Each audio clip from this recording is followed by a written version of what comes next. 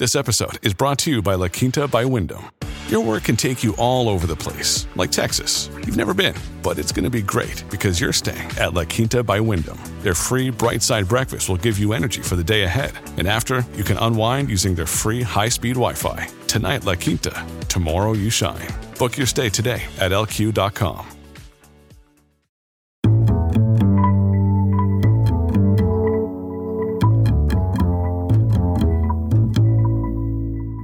The old days of air travel were quite risky. Compared to today, the chances of your flight going down were far greater. Every airport had kiosks and coin-operated vending machines where you could buy life insurance before you headed to the gate. Just in case you thought you weren't going to make it to your final destination. Today, the technology and regulations that keep planes safe in the air and on the ground is immeasurably better. But this came at great cost. 1977 was one of the worst years for accidents in aviation history. In addition to several violent hijackings every month, sometimes with fatal results, a passenger plane also crashed somewhere in the world with great loss of life. That included the 583 people who were killed when two 747s collided on a runway in the Canary Islands. That was the worst aviation disaster of all time. Frank Sinatra's mother, the Prime Minister of Yugoslavia, and all but one member of the University of Evansville basketball team died in plane crashes. Then there were the events of October 20th, 1977, when a rickety chartered Convair prop plane went down in a swamp in Mississippi. On board were members of Lynyrd Skynyrd. 6 of the 24 passengers died, including singer Ronnie Van Zant, guitarist Steve Gaines, backup singer Casey Gaines, and assistant road manager Dean Kilpatrick. Both pilots also died. What happened? Well, if you can believe it, the plane ran out of gas. How was that possible? Who was responsible? And why did no one ever go to jail? I'm Alan Cross, and have I got a story for you? This is Uncharted: Crime and Mayhem in the Music Industry, Episode 1, Death by Airplane, the Lynyrd Skynyrd plane crash.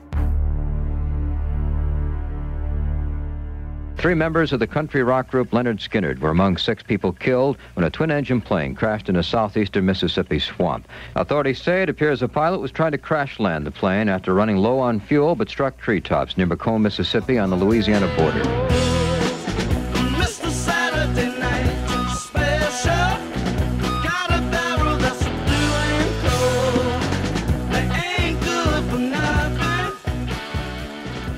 Musicians dying in plane crashes was tragically more common than it is today.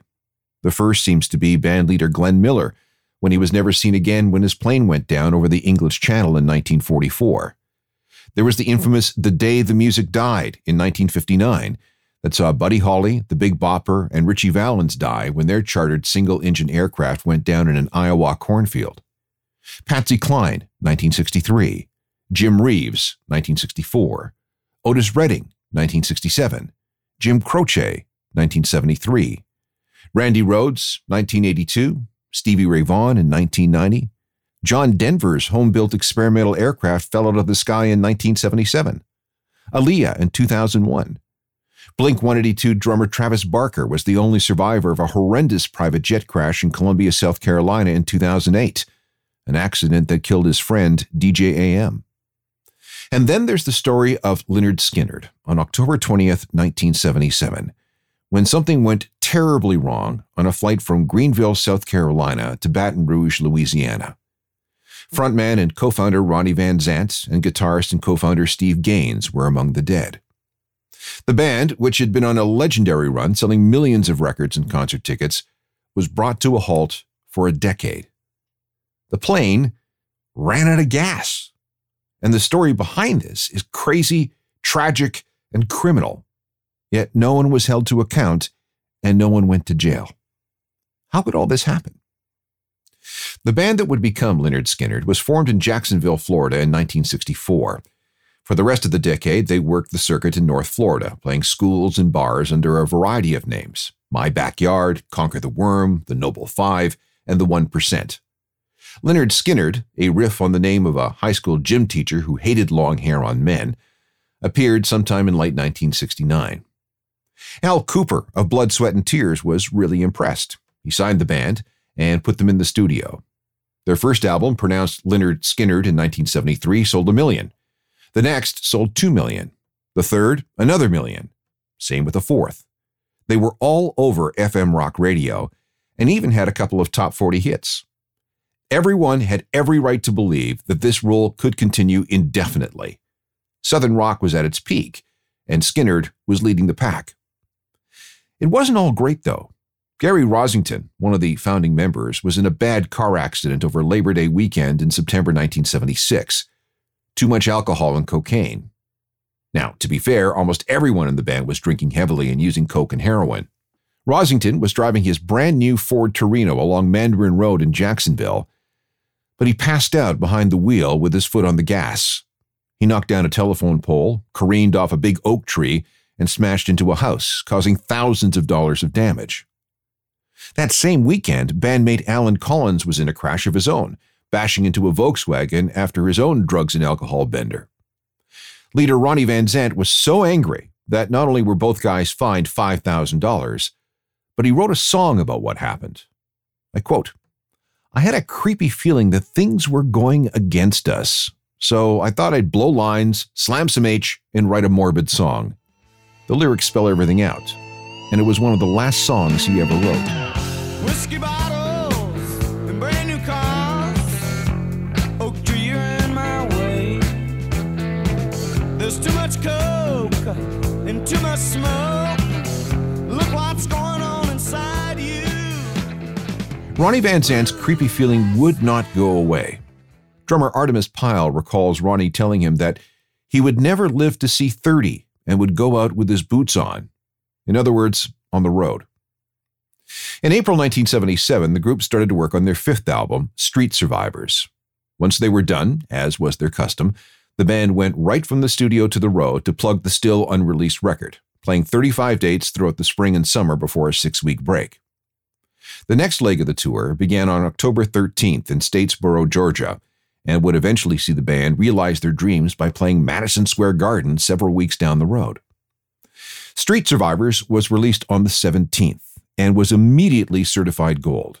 And on October 19th, Lynyrd Skynyrd performed at the Greenville Memorial Auditorium in Greenville, South Carolina.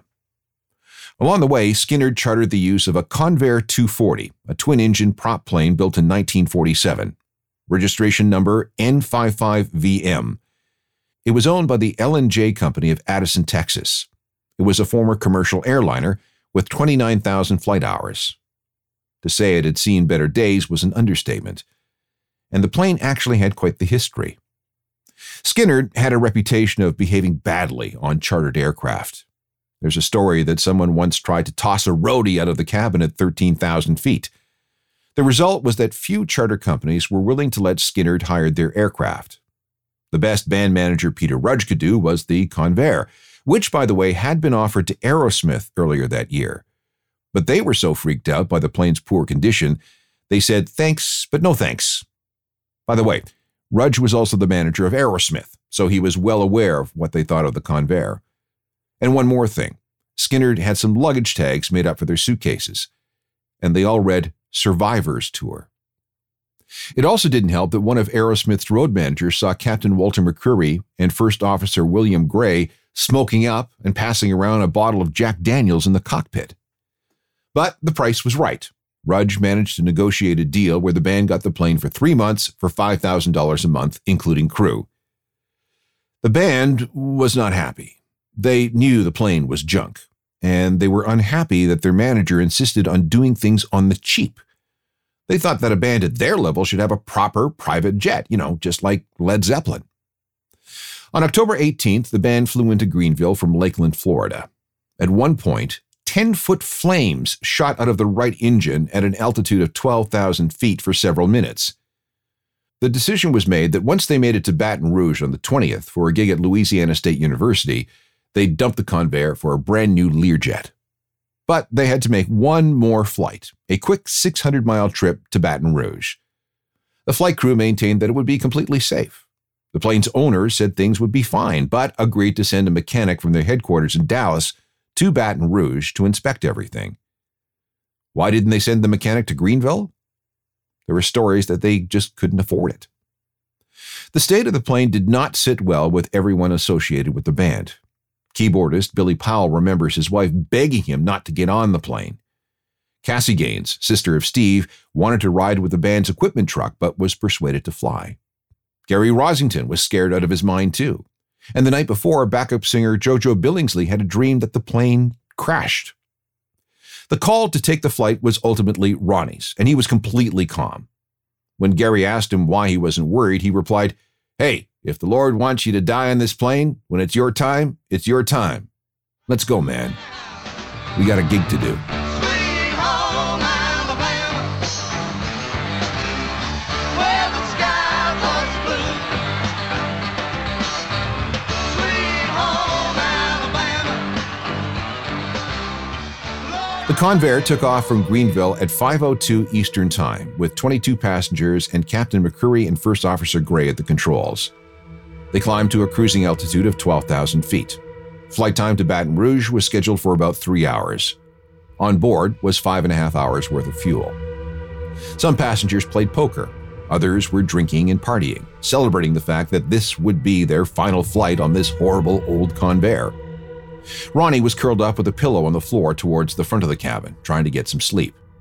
Normally, Ronnie would stretch out near the back, but backup singer Leslie Hawkins was giving people massages in Ronnie's usual spot. Ronnie was exhausted from the night before and just wanted to sleep. He'd popped a couple of sleeping pills, so the noise of the plane and the poker and the partying wouldn't be an issue. Around halfway through the trip, at 6:40 p.m., the right engine, which didn't sound good to begin with, sputtered and then died. McCreary and Gray took a look at the fuel gauges. They'd filled up in Greensville, so why was the plane so low on gas so soon? At 6:42 p.m., McCreary contacted Houston Air Route Traffic Control. "We need to get to an airport, the closest airport you've got, sir." He was given a course to Macomb-Pike County Airport in Macomb, Mississippi, which was about 17 kilometers to the northeast, which was behind them. Before McCreary could turn the plane around, the left engine died. Hydraulics and steering were inoperative. The plane, now at 4,500 feet, was in free fall. All you could hear was the sound of the wind whipping over the fuselage. McCreary turned to his passengers.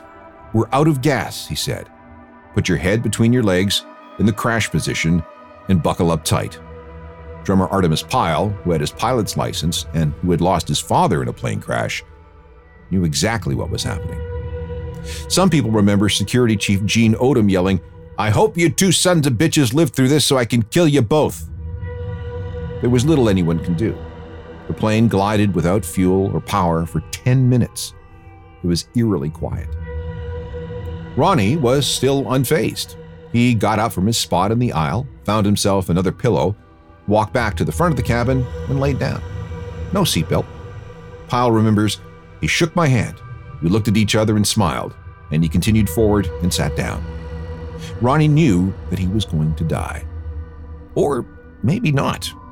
Remember, he'd taken some heavy-duty sleeping pills. He might not have been completely aware of what was happening. Meanwhile, the pilots were looking for a place to set down. They were not going to make the diversion airport. Could they find a stretch of highway? Nothing available. What about that open field? That seemed like the only choice. But they didn't make it. What happened next was sheer, unimaginable horror. Hey, it's Kaylee Cuoco for Priceline. Ready to go to your happy place for a happy price? Well, why didn't you say so? Just download the Priceline app right now and save up to 60% on hotels. So whether it's Cousin Kevin's Kazoo Concert in Kansas City, go Kevin, or Becky's Bachelorette Bash in Bermuda, you never have to miss a trip ever again. So download the Priceline app today. Your savings are waiting. Go to your happy place for a happy price. Go to your happy price, Priceline. This episode is brought to you by Shopify. Whether you're selling a little or a lot, Shopify helps you do your thing, however you cha-ching. From the launch your online shop stage, all the way to the we just hit 1 million orders stage. No matter what stage you're in, Shopify's there to help you grow. Sign up for a $1 per month trial period at shopify.com/special offer, all lowercase. That's shopify.com/special offer. At 6:52 p.m., the Convair 240 carrying Lynyrd Skynyrd and a big chunk of their crew descended into a forest close to the Mississippi-Louisiana border, 60 miles from Baton Rouge. Baton Rouge should have been just 10 minutes away, but the plane was out of gas and out of control. A farmer who was about 5 miles from the crash site remembers hearing something weird. My wife and I were out sitting in our backyard, and we heard this plane come over, which it sounded like it was running on one engine. And then all of a sudden I heard that engine go out. For 15 solid seconds, the plane cut a 500-foot swath through the pines with 3-foot trunks at an airspeed of about 200 miles an hour. Because the pilots were trying to make the open pasture, the landing gear was down. But when it caught the trees, the plane was pulled violently towards the ground. The plane split into 3 pieces. The cockpit and the tail were ripped away. The remaining fuselage was bent into an L shape. At 6:53 p.m., the plane finally came to a stop in a snake-infested mangrove swamp. It was pitch dark. There was no fire because there was no fuel on board. Every single seat was ripped from the floor, taking those passengers belted in with them and thrown forward. The pilots, McCreary and Gray, still strapped in their seats, were dead, hanging upside down from a tree. Ronnie Van Zant, who had been at the front of the cabin, died of a single blunt force trauma to the head. Not only was he thrown forward in the crash, but all the seats and all the debris from the back of the cabin landed on top of him. Steve Gaines was killed on impact, as was assistant road manager Dean Kilpatrick. Cassie Gaines didn't die immediately, but she bled out before anyone could give her help. Those who weren't killed were badly injured. Guitarist Alan Collins broke 2 vertebrae in his neck. His right arm was cut so badly that it nearly had to be amputated. Gary Rosington suffered 2 broken arms, 2 broken legs, 2 broken wrists, 2 broken ankles, a punctured stomach, a punctured liver, and injuries to his pelvis. Bass player Leon Wilkinson had a double fracture of his left leg, a compound fracture to his left arm, 6 broken ribs, a punctured lung, severe facial damage, and the loss of 15 teeth. He also suffered massive internal injuries. Before the night was over, his heart would stop twice. He'd later recount that he dreamed spending time on a cloud-shaped log talking with Ronnie Van Zant and Dwayne Allman of the Allman Brothers, who had died in a motorcycle crash 6 years earlier. He said, "Ronnie told me, 'Boy, get yourself out of here. It's not your time yet.'" Keyboardist Billy Powell crashed headfirst through a table, nearly having his nose ripped off, as well as a broken right knee. 2 members of a TV crew following the band were found in a tree. They were hurt, but okay. Artemis Pyle had shattered ribs, a few of which were actually sticking out of his body. But as a former Marine, he was determined to get help. He waded through a creek, crawled under a barbed wire fence, and stumbled through a herd of cattle before encountering 22-year-old dairy farmer Johnny Moat. Moat had heard the crash, but thought it was just a vehicle on a nearby gravel road.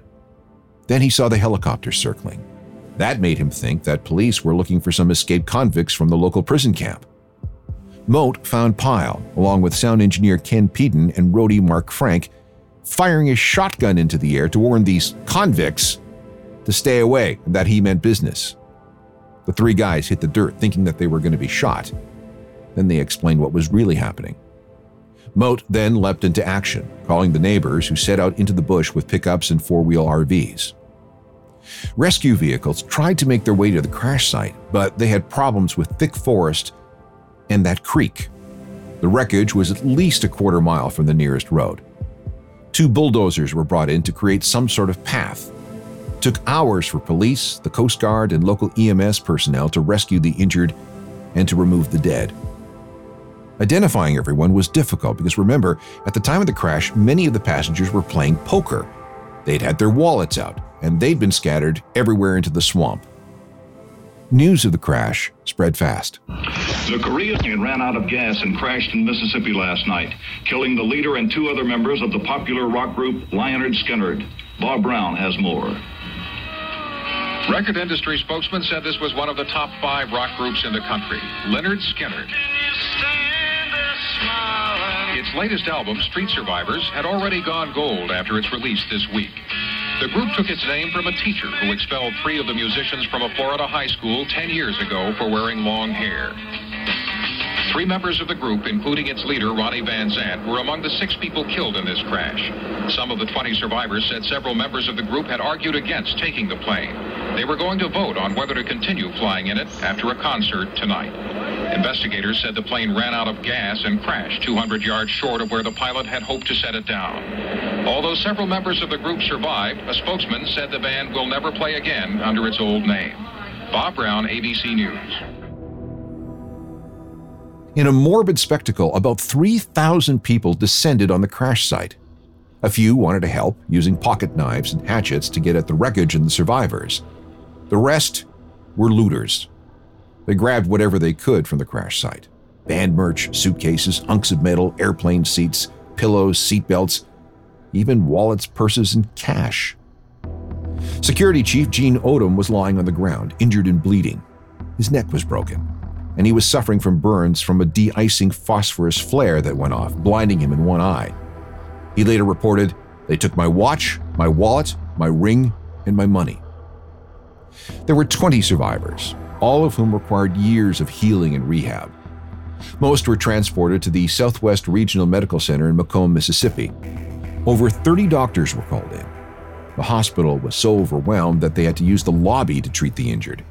The high school gym became the morgue. Others were taken to the hospital in Jackson, Mississippi. Peter Rudge, the manager, chartered 3 planes so people could fly in to identify the bodies. So what happened?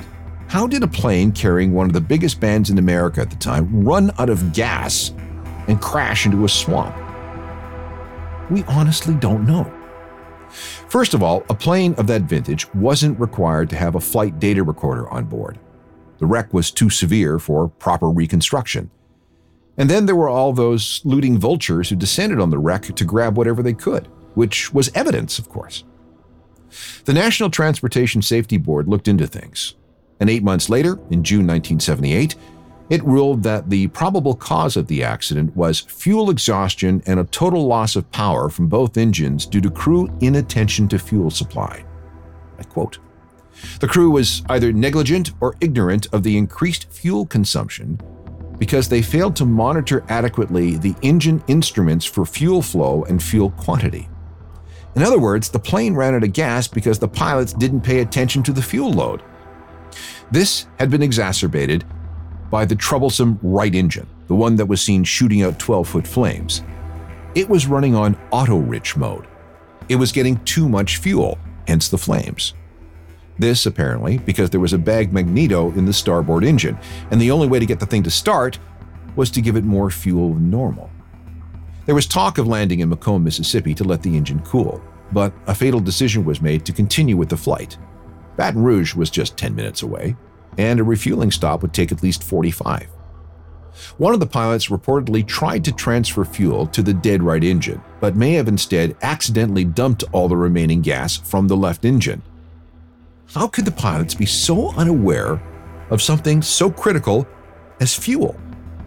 One concern floated by the survivors is that the pilots had been drinking and doing drugs the night before, or maybe even during the flight. But those accusations were nullified by toxicology reports. No one on the ground at the group's last stop in Greenville were ever implicated. The fuel gauge in the cockpit wasn't working, and the only way to check on fuel load was to go out to the wing tanks with a dipstick.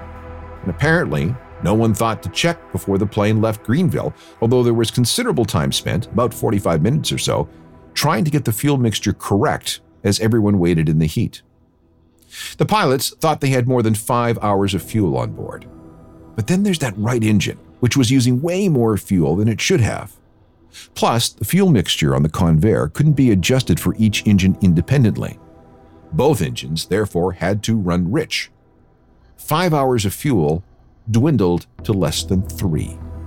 The pilots had failed to take that extra consumption into account. Gary Rosington later gave an interview. There's a million maybes and ifs and should haves, but what happened has already happened. didn't matter what caused it. It was unfortunate, but it happened. And after the fact to learn why, it really doesn't do anything to you.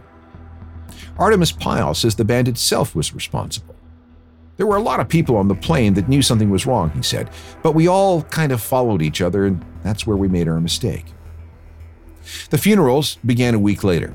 Steve and Cassie Gaines were buried in Orange Park, Florida. They remained there for 23 years until their graves were vandalized. Some idiots disturbed the casket and a bag of his ashes, so he and Cassie were moved to a more secure location. Their original tombs in Jacksonville Memory Gardens remain as empty memorials. Road manager Dean Kilpatrick's grave is in Jacksonville, Florida. And Ronnie Van Zant? He was also laid to rest in Jacksonville, in his favorite black hat with his favorite fishing pole. His funeral was attended by about 150 people, including many Southern rockers. Charlie Daniels read a poem he'd written. A brief candle, both ends burning, an endless mile, a bus wheel turning, a friend to share the lonesome times, a handshake and a sip of wine. So say it loud and let it ring, that we're all part of everything, the present, future, and past. Fly on, proud bird, you're free at last. 'Cause I'm as free as a bird now. And this bird you cannot change. Back with more to sum things up in just a moment. There was one last piece of business before Lynyrd Skynyrd was put to rest for a while. The cover of the new album Street Survivors featured the band surrounded by flames.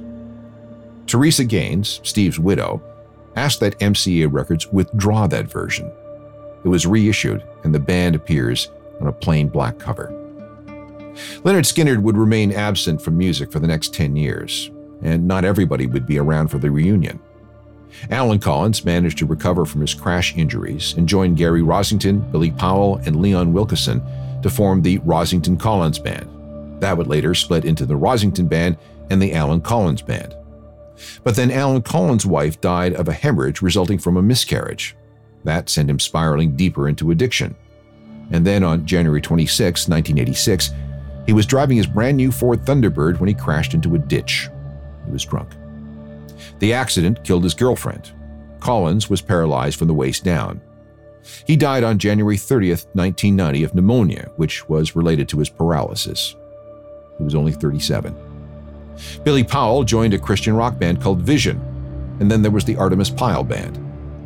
A reunion of Lynyrd Skynyrd did happen in 1987, featuring crash survivors Gary Rosington, Leon Wilkeson, Billy Powell, and Artemis Pyle. Guitarist Ed King was brought back, and Johnny Van Zant, Ronnie's younger brother, was drafted in as lead singer. This did not go down well with everyone. The widow of Ronnie and Steve sued, saying that a prolonged reunion violated the terms of a deal struck in the late 1970s that no one would exploit the Lynyrd Skynyrd name. The group ended up handing over 30% of all their touring revenue. Meanwhile, the tragedies piled up. Leon Wilkeson developed chronic liver and lung disease. He died in his sleep at a Florida beach resort on July 27, 2001.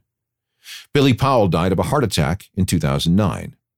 Ed King also had severe cardiac problems, and he had a successful heart transplant, but he was later felled by cancer on August 22, 2018. Original drummer Bob Burns died on April 3, 2015 when he misguided a sharp curve and crashed into a mailbox in a tree in Carterville, Georgia. Gary Rosington had a heart attack on October 8, 2015, followed by emergency surgery in 2021. He died at his home on March 5, 2023. There is a version of Skynyrd out there today, but with 0 original members. This wasn't supposed to happen. An agreement with Ronnie's widow stipulated that Skynyrd could not continue unless there were 3 original members, but that rule was waived in 2001.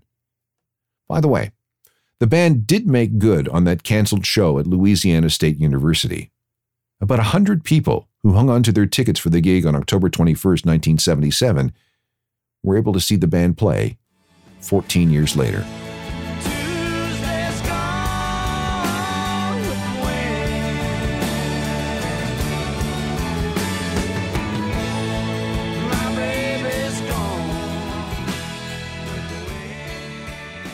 When Lynyrd Skynyrd's junky chartered plane went down in that swamp, they were on a trajectory to be one of the biggest bands in the world.